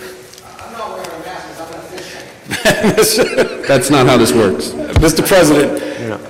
Okay, thank you, Councilor Knight. Councilor, wait a second, we have Councilor Morrell and then Councilor Scarpelli. I'm sorry. I got the names mixed up on the screen, so. Thank you, Mr. President. Yeah, I want to thank Councilor Bears for bringing this forth because it is a reminder that it's not just us in here. It's our families. It's everyone we interact in those with in those essential activities. So anytime you bring together X number of people, you increase the rate of potential transmission. So I think it's just important to note it's not just us. It's everyone we interact with in the community, and it's a public health issue. Thank you. Thank you, Councilor Morrell. Councilor Scarpelli. Okay, Councilor Falco, to keep things positive, we are in a chambers where we are protected by glass with an open seat where I am at least 8 to 10 feet away from Councilor Knight. I'm 15 feet away from Councilor Morrell. There's nobody else around me. No one else around me. There's PPE equipment all over the room that we can use. CDC guidelines has me run camps every day with up to 50 kids using these schematics, these guidelines to say that this is anyway dangerous because the ruling of social media again spewing negativity is a shame. Stay positive. I agree with Councilor Bears with having the opportunity to have many options that people need. But what he seems to return over and over again, that there are people that don't do Zoom. So even if there's people scattered out here, 6 feet apart, and even if it's the 5 people that can't make these meetings, this is the reason why we had the issue months ago at the budget meetings, because people have an option to come to these chambers. Point of information, Mr. President. Point of information, Councilor Bears. I am positive that I do not want to be COVID positive. Thank you. Councilor Scarpelli. Hypocrisy is amazing, but going forward, this is not the forum of the city. This is the city's forum. So, like I said, I appreciate my fellow council talking about having people have the opinion to stay healthy and choosing Zoom. I understand that. Whether I like it or not, I understand it and I support it. But at the same time, if it's 1 or 2 or 3 or 5 or 25 people that want to come to this forum because they won't do this Zoom, they have an opportunity too. So I look forward to sitting with the Board of Health. I appreciate that, welcome that. I'll vote and support that 1,000% because I want to hear the Board of Health person, the board member, is going to tell me that you're going to allow 400 people in a school, but you're not going to allow people here. People voted here. People volunteered here with no fear. No fear at all. Hypocrisy is amazing. Point of Thank you, Mr. President. Point of information, Mr. I'm putting my President. mask on. Can you make it a point? Point of information, Mr. President. Council Bears, point of information. Yeah, I mean, that's a false equivalence. Those are not the same things. False We've been equivalence. sitting, and yeah, it is. I mean, we can talk about it or not, but you can't compare two entirely different things and say they're the same thing and then call Well, someone a that's like hypocrite. a It's just not true, Councilor Scarpelli. Right. And if we want to talk about how this virus spreads, it's a lot of people sitting in this. Do you think this glass is protecting anyone in a long term when airborne particles and droplets are spreading? I mean, it's just not based in the science around how this spreads. And quite frankly, I'm the youngest one here. I'm wearing a mask. If you wear a mask, it's to protect other people. I'm at the least risk here. So I'm just saying, I don't think we want to be in a situation where there are counselors who are sick, and God forbid there's 4 counselors who are sick. And I understand that, you know, other people may feel differently. I don't think this is a time for feelings. I think this is a time for science and public health. We have Councilor Morell and then Councilor Marks. Councilor Morell. Thank you, Mr. President. I mean, this is really an innocuous, ironically, an innocuous resolution, and I think there is, you know, the research and studies are still coming out, to Councilor Bear's point, about how this transmits. Sure, these, you know, you look at any spray, this actually doesn't do anything, and we're sitting in recirculated air, so we can't sit here and say, we just had long conversations about the air quality in the high school, and then it's, I'm at a loss for words here, because again, this is a very innocuous, have a conversation, look at some metrics, how do we move forward, resolution, and it shouldn't inspire this level of ire and anger and finger pointing. Point of information, Mr. President. Point of information, Mr. Point of President. information, thank you, Councilor Morell. Point of information, Councilor Scarpelli, then The Councilor intent of the resolution was fine, but to respond that people in social media responding to our fellow colleagues and saying, even that our masks, that's a joke, that's hypocrisy. Thank you. Thank you, Councilor Scarpelli. Councilor Marks. Mr. President. Oh, it is on now. 1 second. Mr. President, did you not meet, or was the Board of Health Director not in this chamber and gave approval to this setup, Mr. President? Yes, correct. So, Right. so if I may, really quick. Mr. President, if I could. Yes. Can you not go to a restaurant, indoor or outdoor, and sit 6 feet from someone else without I don't. without plexiglass, Mr. President? Have we not been told, Mr. President, that we can't exceed 25 people in this chamber, Mr. President? Correct. Do we exceed those numbers, Mr. President? Have we adhered to all the rules and regulations, Mr. President? If my colleague wants to stick his head in the sand, but meanwhile attend every rally possible, every rally with hundreds of people glad-handed and shaking hands, then so be it, Mr. President. It is the height of hypocrisy, Mr. President, to stand there and say that someone would be in danger attending this meeting, Mr. President. Shame on whoever spreading that around, Mr. President. Yeah, Mr. President. Thank you, Councilor Marks. Councilor Knight and then Councilor Bears. Councilor Knight. Mr. President, I just want to say this. Now, we've been doing this Zoom thing now for what, since St. Patty's Day? Yes. All right, so that's going back to March 16th, March 17th, we've been doing the Zoom. Almost 6 months. I don't like Zoom at all. I think it's awful. I have a terrible setup for it in my home. I got 2 young kids. I can't put them on lockdown for 7 and 8 and 9 hour long meetings and tell them, don't say a word in the house, guys. I got a Zoom meeting going on. All right, it doesn't work for me. But I will say this, and I don't think anybody can shake a stick at it. The last 2 meetings that we've had in this chambers have been the best run meetings that we've had since St. Patrick's Day. And I'll be happy to say that, Mr. President. The reason why is because we're in these chambers and we're doing business where business is supposed to be done. And that's why, when the governor issued his executive order, bodies public were exempt. Thank you, Councilor Knight.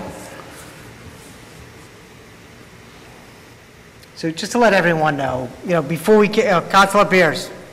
Thank you, Mr. President. I believe when you walk into the building, it says you have to keep your mask on. So, again, if we're talking about following all rules and regulations, that's fine. That's not what this resolution says. It says I'd like to check on that. It says that we should have, not that the process that has gone through approval now is at issue here, Councilor Marks, through the chair. It's that if things change, do we need to make a different decision, and how are we having the information to make that choice? That's what it's saying.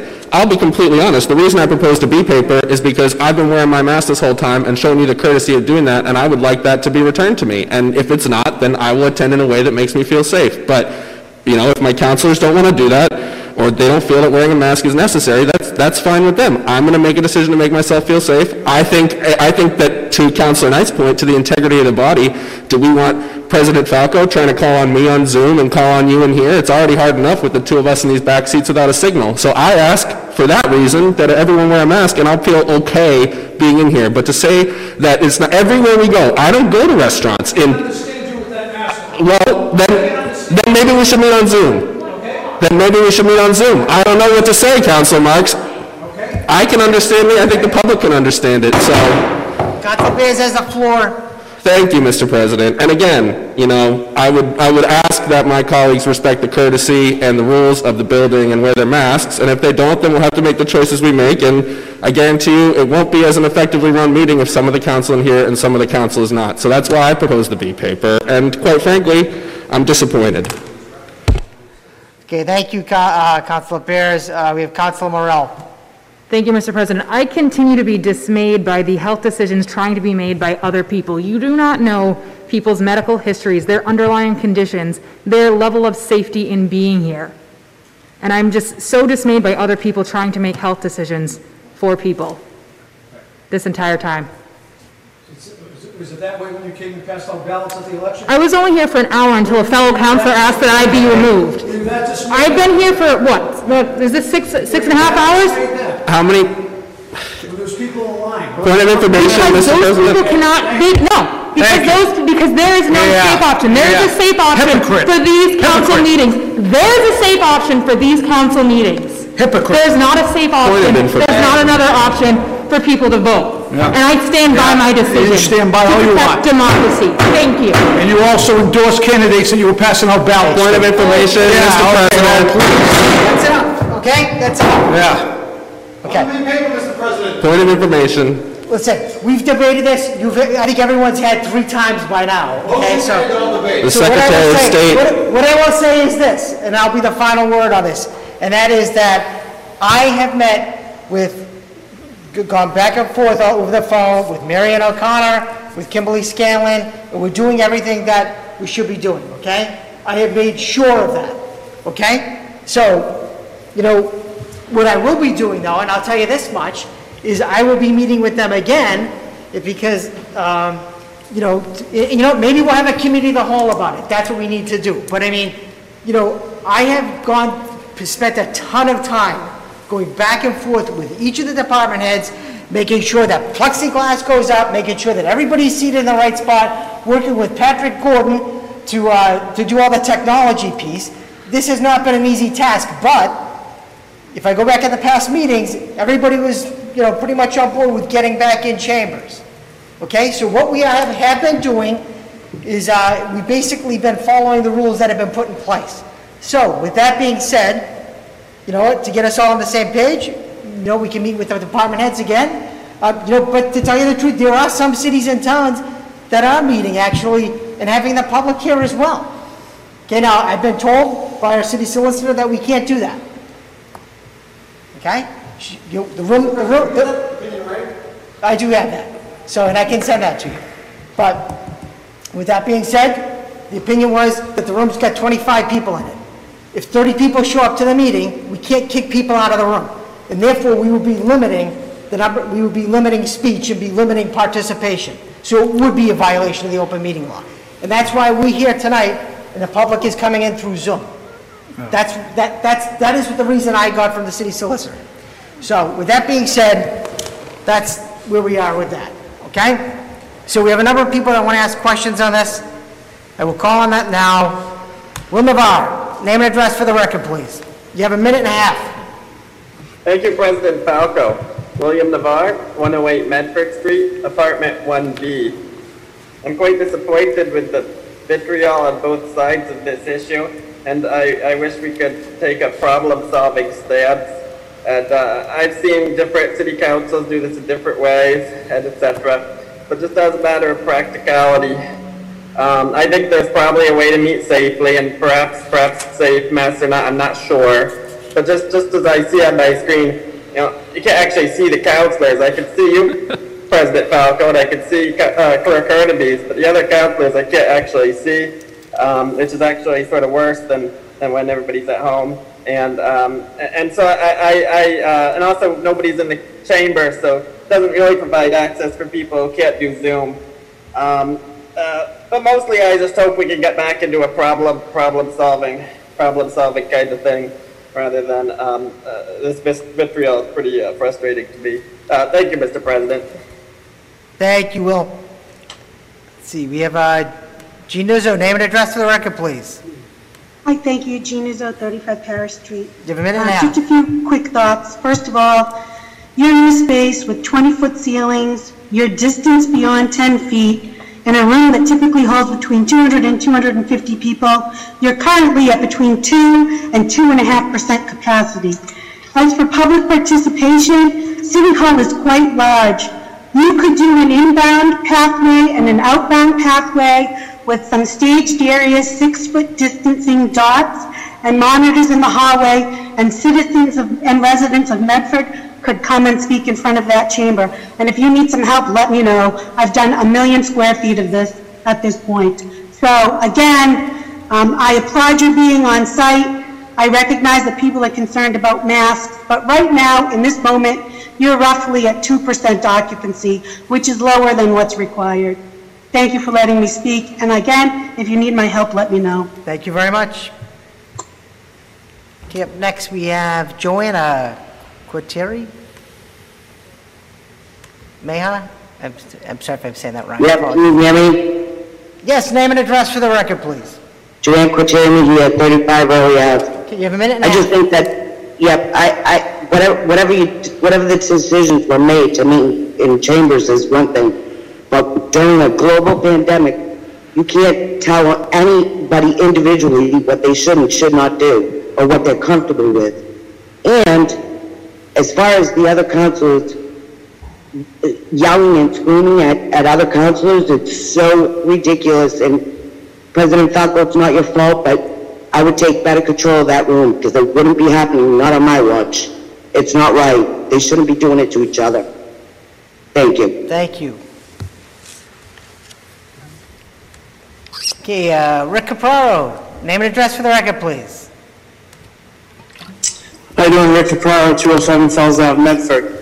I would just like to let Councilor Morrell and Councilor Beers, if they're so concerned about everyone's health and everyone and the council in the room, then they would be very concerned about the children they plan on having at a rally on Saturday. So they should stop being hypocrites and respect the city. Thank you. Thank you. Point of information, Councilor Morrell. One second, Councilor Morrell, 1 second. Put your microphone on. Through the chair, I'm not having a rally on Saturday. Just want to make that clear. Thank you. Thank you, Councilor Morrell. Let's see, we have Laurel Ruma. Laurel, name and address for the record, Laurel. Oops, sorry. Trying to unmute you. Laurel Ruma, 149 Burgett Avenue.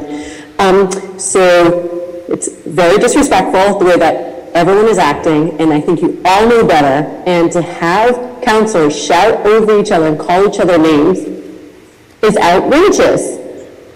You're there as our representatives. I understand this is a heated debate, but everyone has to do the best practices possible to keep everyone else safe. It's just very disappointing, and it's ridiculous that we've come to this. 2, the Zoom meetings are fantastic. More than 100 people are online.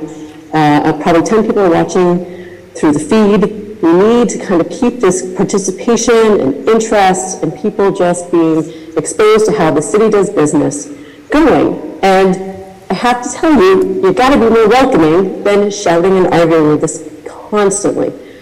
Lastly, I'm not sure what the devil in the room is with the social media and the negativity. All I'm seeing on social media is a lot of people trying to figure out how to make Medford the best place it can be for as many people as possible. And, everyone is quite heated right now, but let's just kind of step back a minute and take a breath. And I would really appreciate that we not call each other hypocrites. Thank you. Thank you. Okay, I believe that is everyone. Okay, so on the B paper offered by Councilor Bears, on that B paper, that was seconded by, is that a second, Councilor Morrell?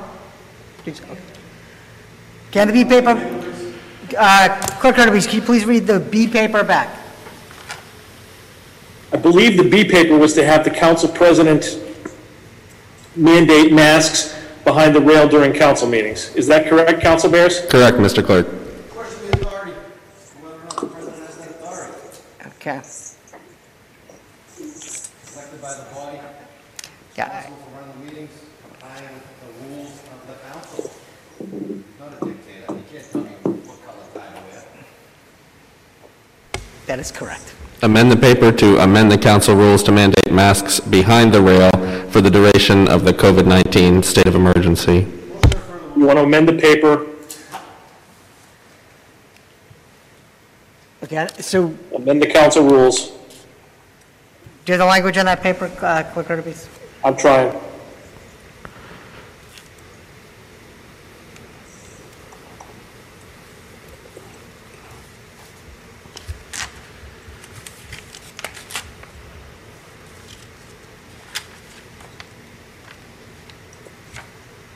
All right, let me read this back. So the B paper is to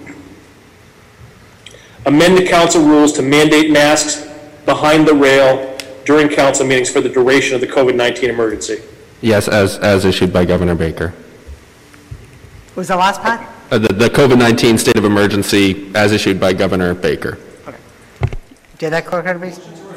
Got it. Okay, so this, Councilor Bears made a motion, and Councilor Knight has asked that that be moved to the Rules Subcommittee, where that can be discussed. Because to be honest with you, Councilor Bears, I don't even know if I have the authority to do that. I mean that. I can't tell. So I think it probably needs to be discussed. So on the motion of Councilor Knight to move that to the Rules Subcommittee, was there a second there? Seconded by Councilor Scarpelli. Clerk Hurtubise, please call the roll. This is to move it to the Rules Subcommittee? Yes. Council Bears. Yes. Vice President Caraviallo. Yes. Vice President Caraviallo? That was a yes. Okay. Council Knight. No. I can't hear Council Knight either. No. He said no. Okay, Council Knight said no. Correct. Council Marks. No. Council Morrell. Yes. Council Scarpelli. No. I can't hear Council Scarpelli. He said no. President Falco. Yes, that's 4 in the affirmative, 3 in the negative. It has been moved, the B paper has been moved to the Rules Subcommittee. On the main motion offered by Councilor Bears, and that was seconded by, was there a second on that? Second. Seconded by Councilor Morrell. Clerk Hurtubise, please call the roll. On the main paper, Council Bears. Yes. Vice President Caraviallo. Yes. Vice President Caraviallo. Yes. Yes. Council Knight. No.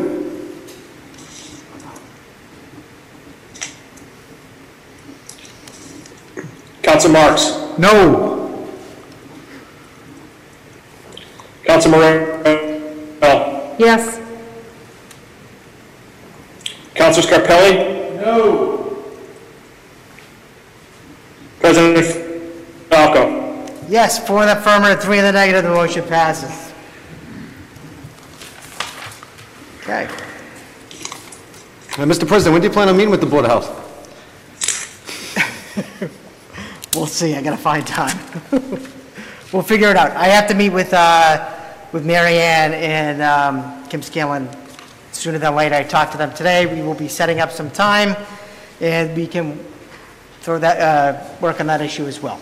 So, So you'd be meeting with just the Board of Health and the solicitor yourself behind closed doors, and then coming up with a plan? No, I just talked to them today, and I told them I wanted to speak to them more about what we're doing here and how we're doing it. Okay. You know, just want to make sure everybody's on the same page. Because where it's, as a result of a council resolution, you might want to be careful meeting behind closed doors. Absolutely. So that's fine, we can do that. Thank you. 20-537, offered by Councilor Bears, whereas residents of Medford requested that the City of Medford hang a banner stating Black Lives Matter at Medford City Hall as a statement of solidarity and support to begin to address the history of racism and discrimination in our community. And whereas the Supreme Court of the United States in Rosenberger versus Rectors and Visitors of University of Virginia established the government speech doctrine, recognizing that a government entity is entitled to say what it wishes and select views it wants to express. And whereas the government speech doctrine has been affirmed and reinforced by Supreme Court decisions, including but not limited to Russ versus Sullivan, Johans versus Livestock Marketing Association, Pleasant Grove City versus Sumum, Walker versus Texas Division, Sons of Confederate Veterans, and Matal versus Tam, and whereas placing a banner on Medford City Hall meets the multi-factor test defined in Sumum and Walker of, number one, historic use of building, including banners to convey government messages. Two, the public's close identification of messages and signage placed on Medford City Hall with the city government. And three, the City of Medford's maintenance of effective control over the messages conveyed. And whereas in 2018, the U.S. District Court for the District of Massachusetts in Shurtleff versus the City of Boston denied the request for injunction of a plaintiff requesting the flying of a specific flag on Boston City Hall using the government speech doctrine and multi-factor test defined in Sumum and Walker. And whereas in 2019, the U.S. Court of Appeals for the First Circuit affirmed the decision of District Court of Shurtleff with a 3-judge panel deciding unanimously to reject the plaintiff's appeal. Now therefore, be it resolved that the Medford City Council, that the city administration provide a summary explanation of the opinion regarding banners on Medford City Hall and how it is possible that such an opinion can ignore the U.S. Constitution's government speech doctrine as decided and affirmed by decades of precedent of the Supreme Court of the United States. Councilor Beers, so this same resolution has been offered 2 weeks in a row. So under council rules, I have to rule this out of order because it has been 2 weeks in a row. This is verbatim, the same exact resolution as a prior meeting. Now, with that being said, the matter basically has already been disposed of because I was ruled out of order in the previous week. Or there was a doubting of the chair. But with that being said, what I did do today is I made a phone call to Chief of Staff Rodriguez, and he was busy all day meeting, so I did have a conversation with the mayor regarding this very issue. So what I wanted to let you know is during our conversation, what she said is the response is on the way, and that the council should receive it within the next few days. She also went on to say that the administration is also working on a policy with regard to banners. There's no timeline on that, but there is a policy that they are working on. But she said that we will be getting a response, because we haven't received an official response, but we will be getting that in the next few days, okay? Thank you, Mr. President. Thank you. 20-538, offered by Council Morel. Can I ask why this is taking a month to get an opinion? When, I mean, what's coronavirus? Mr. President, the paper's out of order. Yeah. Yeah, the paper's out of order. The paper's out of order. I do not know why the administration's taking as long as it's taking, but that is what I was told, and I wanted to pass that information on to my council colleagues. I think a month is. I would agree, but, you know. 20-538, offered by Councilor Morel, be it resolved that the Medford City Council requests that a representative from the administration provide an update on COVID-19 metrics for Medford and any policy changes related to the pandemic at each forthcoming regular city council meeting so long as deemed necessary to city operations. Councilor Morel. Give me 1 second. Councilor Morell. Thank you, Mr. President. Yeah, this is pretty self-explanatory. I've had a few residents reach out about this. I know I have the dashboard. The dashboard is beautiful, but it does seem like there's a real opportunity at city council meetings to hear from the administration just a brief update about perhaps any changes, any different metrics, or how things are impacting things, because I know we have, it's seemingly every day that state unveils some new color map and what it means, and, the goalposts keep on moving and changing, so I think it would just be an opportune thing to have a representative from the administration just explain kind of where we are and any necessary updates. So I move approval. Thank you. Second. On the motion of Councilor Morell, seconded by Councilor Bears, Councilor Knight. From an operational standpoint, if through the author of the amendment, so is this for like a standing COVID-19 update at every single council meeting by someone from the administration? I mean, I'm just concerned about posting, we've talked about suspension of the rules, we've talked about how we're not bringing items under suspension of the rules. We have posting requirements through the open meeting law, so would this be like a standing invitation? Is it the first meeting of every month? Is it whenever the administration feels fit, or is this going to be one of those things where every month we say, okay, is anybody here from the administration that wants to come and give us an update on Corona? Okay, no, all right, moving on. Yeah, I have the same question procedurally. My intention was just to get a response from the administration first and then understand how it might be introduced by them if it's something they're willing to do. I understand it's procedurally it's something strange, but it's strange times. Mr. President, point of information. Point of information, Councilor Bears. It could be a weekly communication from the mayor that ends up on the agenda, something like that. I'm interested to hear what the administration has to say. It could be that. That's just one or two. Like, could it be like a report from Marianne O'Connor? I would ideally, putting this to the administration, seeing how they would like to deliver it via communications from the mayor, communications from the administration. That could be added if they see fit, if it's something they agree to.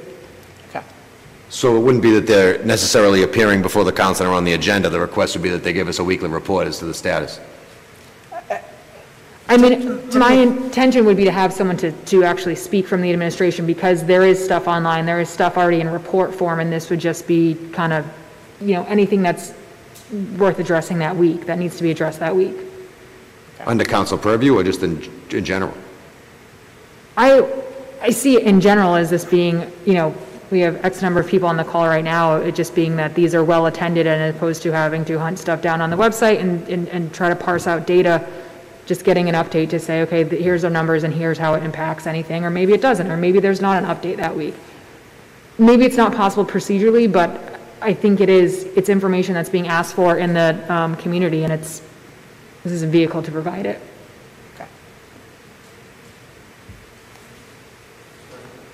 Councilor Caviello. Vice President Caviello. Councilor Morell, I couldn't understand what you were saying, because I am hearing impaired, and if you could repeat what you started with, I couldn't understand what you said. Sure, yeah, I'm just hoping, because we do have the dashboard and there are numbers there, but sometimes it's a certain amount of parsing out and trying to understand, looking at one screen, then seeing what the state metrics say and how we're supposed to behave based on those numbers. And if we could get an update directly from the administration as far as our metrics, and if it's changing any policies that week. But I do understand it's procedurally, as far as being introduced as an agenda item, it's a little bit tricky, so my intention is just to deliver this to administration and get a response from them as far as how they might, if they would be interested in delivering such a thing and how they might want to deliver it, whether it's communications from the mayor or something like that. But I do think there is a benefit to having a representative from the administration, when possible, to briefly address this. So would this be on like a weekly basis or a monthly basis? Weekly would be nice, but I think I'd be happy to amend the paper to have the, administration at a frequency they deem necessary.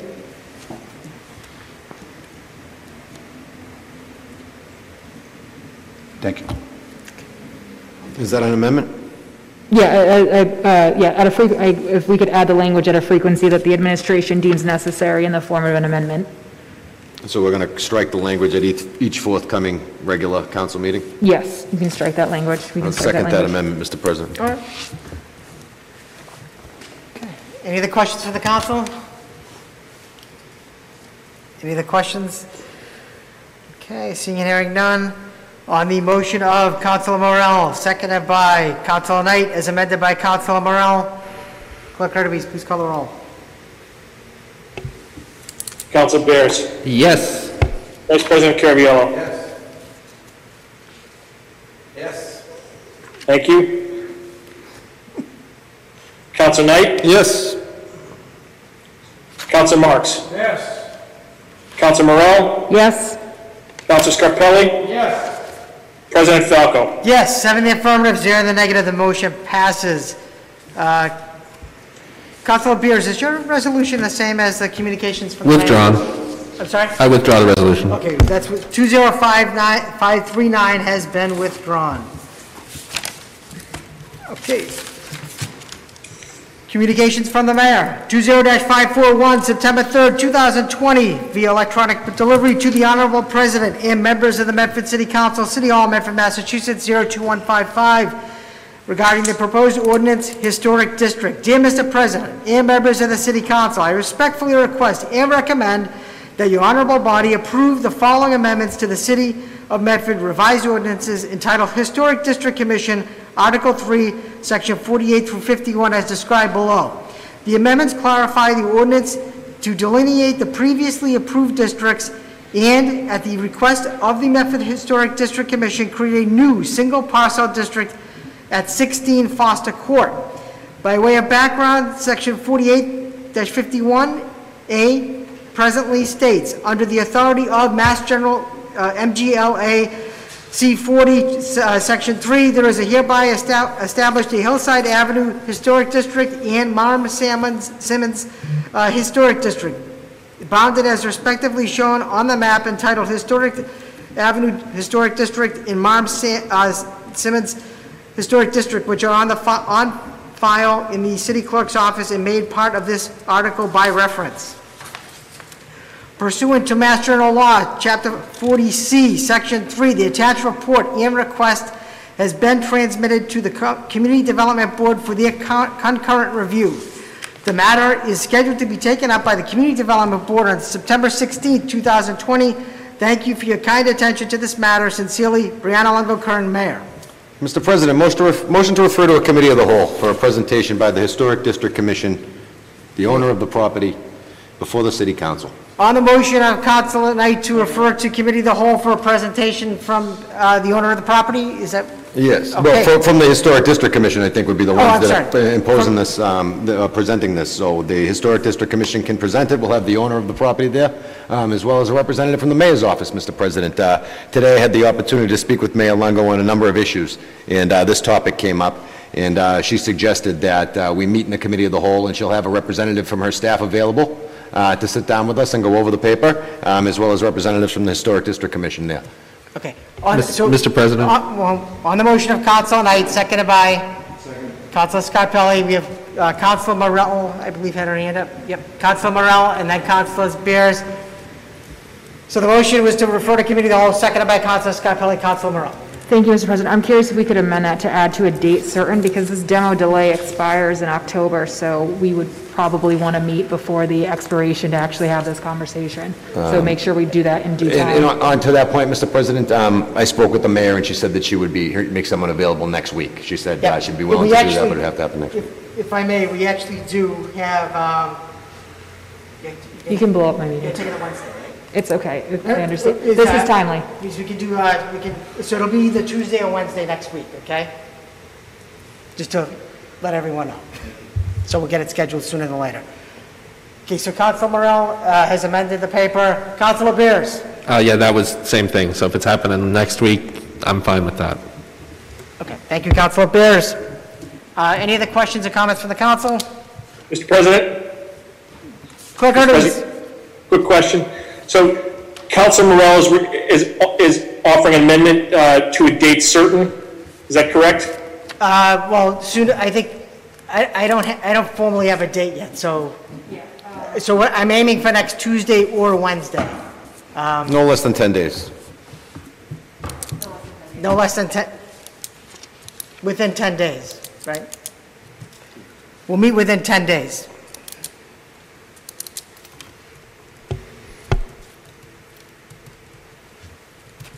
Okay. Let's see, so, Councilor Morrell, did you have another? No, I was just to speak on that. Okay, so Thank you. Okay, perfect. Okay, so So there's no amendment, is that correct? is the amendment to meet within 10 days? Yeah, the amendment. Okay, the amendment is to And I'll meet. second that amendment, Okay. Mr. President. To meet within 10 days. You are correct. Okay. Let's see, so Okay, got it. we have a hand raised here. I believe it's 1 minute, please. Okay. Chris Bader, name and address. Yes, I just want to read, this is Chris Bader. I'm the head of the Historic District Commission. I cannot mute myself. No, we can hear you. Okay, I just want to make sure, this is, we're running out of time here, and this is a historic house that should be preserved. And I just want to be sure that, bureaucratic, people made a lot of, comments about, how slow everything moves with historic district commissions and the historical commission and so on, but this is exactly the same thing. Okay. Okay, thank you, Chris. Okay. Okay, any other questions? Okay, hearing and seeing none. Oh, I'm sorry, we got Jean Nuzzo has her hand up. Jean, I'm unmuting you now. Jean, name and address for the record, please.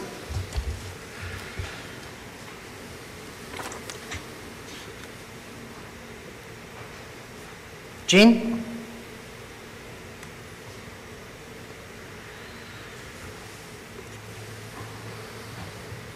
Okay, I don't see Jean.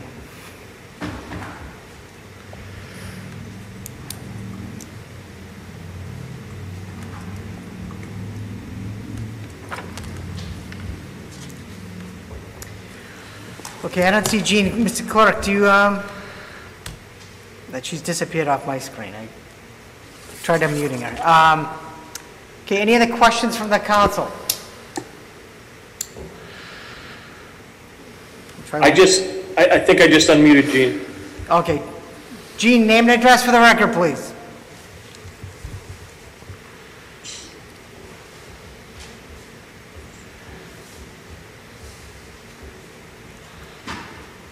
Mr. Clerk, I have, she's unmuted. You're unmuted. Jean? All right. Okay. Bueller? Okay. Okay. So it seems like Jean's not with us, or I think there's a technology issue, but she's been unmuted, but we cannot communicate with her, so. On the motion of, let's see, on the motion of Councilor Knight to refer this to committee of the whole, seconded by Councilor Scarpelli, as amended by Councilor Morrell. Clerk Curtis, please call the roll.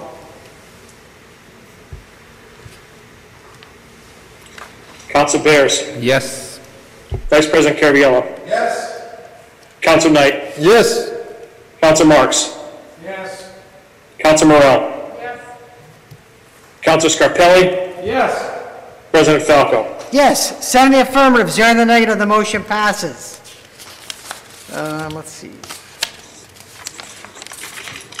Mr. President, Councilor Scarpelli, you just want to try Mohammed Anwar again? is he, Maybe he's back. let's see. Clerk Curtis, do you have,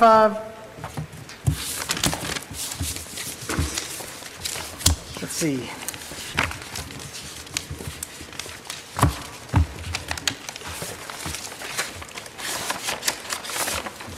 Mr. President, did you ask me a question? Yes, do you know if Mohammed Anwar was logging in, or if you've seen him? I didn't see him logged in. Okay, I don't see him either. So that will stay on the table. Clerk Curtis, if we disposed of everything? I think you have records and public participation. Okay. see, public participation. Did anybody want to speak? Jack, of course it's not supposed to be rusted. Shocking. Dude, his is like a cast iron pot pan. It's gorgeous. Okay, let's see. Thank you, Laurel. Okay, looks like, okay, so we don't have anything under community participation that I can see. I believe we are on to the records. The table of records of the meeting of July 28, 2020 were passed to Vice President Caviello. Vice President Caviello, I'm not sure if you got through those yet. I think they're about 75 pages. Hang on. Caviello. Vice President Caviello. Mr. President, after an exhaustive review, I find the papers to be in order. Okay. Do you move approval? Move approval. On the motion of Councilor Vice President Caviello to approve the record, seconded by Councilor Knight. Clerk Kirby, please call the roll. Council Bears. Yes. Vice President Caraviello. Yes. Thank you. Council Knight. Yes. Council Marks. Yes. Council Morrell.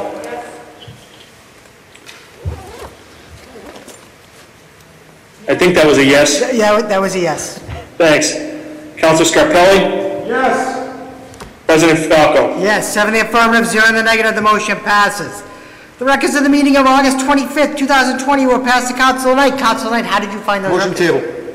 Motion to table. On the motion of Councilor Knight to table the records, Clerk Kirby, please call the roll. Is there a second on the motion to table? Second. Councilor Bears. Thank you. Council Bears. Yes. Vice President Caraviello. Yes. Council Knight. Yes. Council Marks. Yes. He said yes. Council Marks. Yes. Yes. Thank you.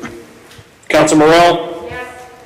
Hang on, I can only have four microphones can only be on at once, so. Thank you. She said yes. Council Scarpelli. Yes. President Falco. Yes, 7 in the affirmative, 0 in the negative. The records from the 25th of August have been tabled. Mr. President? Councilor Marks. Mr. President, several months back, I put on the agenda that we asked that a crosswalk be painted at the intersection of Everett Street and Salem Street. Can we please get an update from DPW or the Traffic Commission regarding the crosswalk at Everett and Salem? Okay.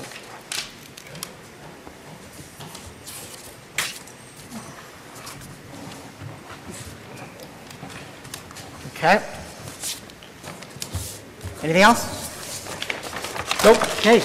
Is there a motion? Motion to adjourn. On the motion of Council Bears to adjourn the meeting, seconded by Vice President Caviello. Clerk Kirby, please call the roll.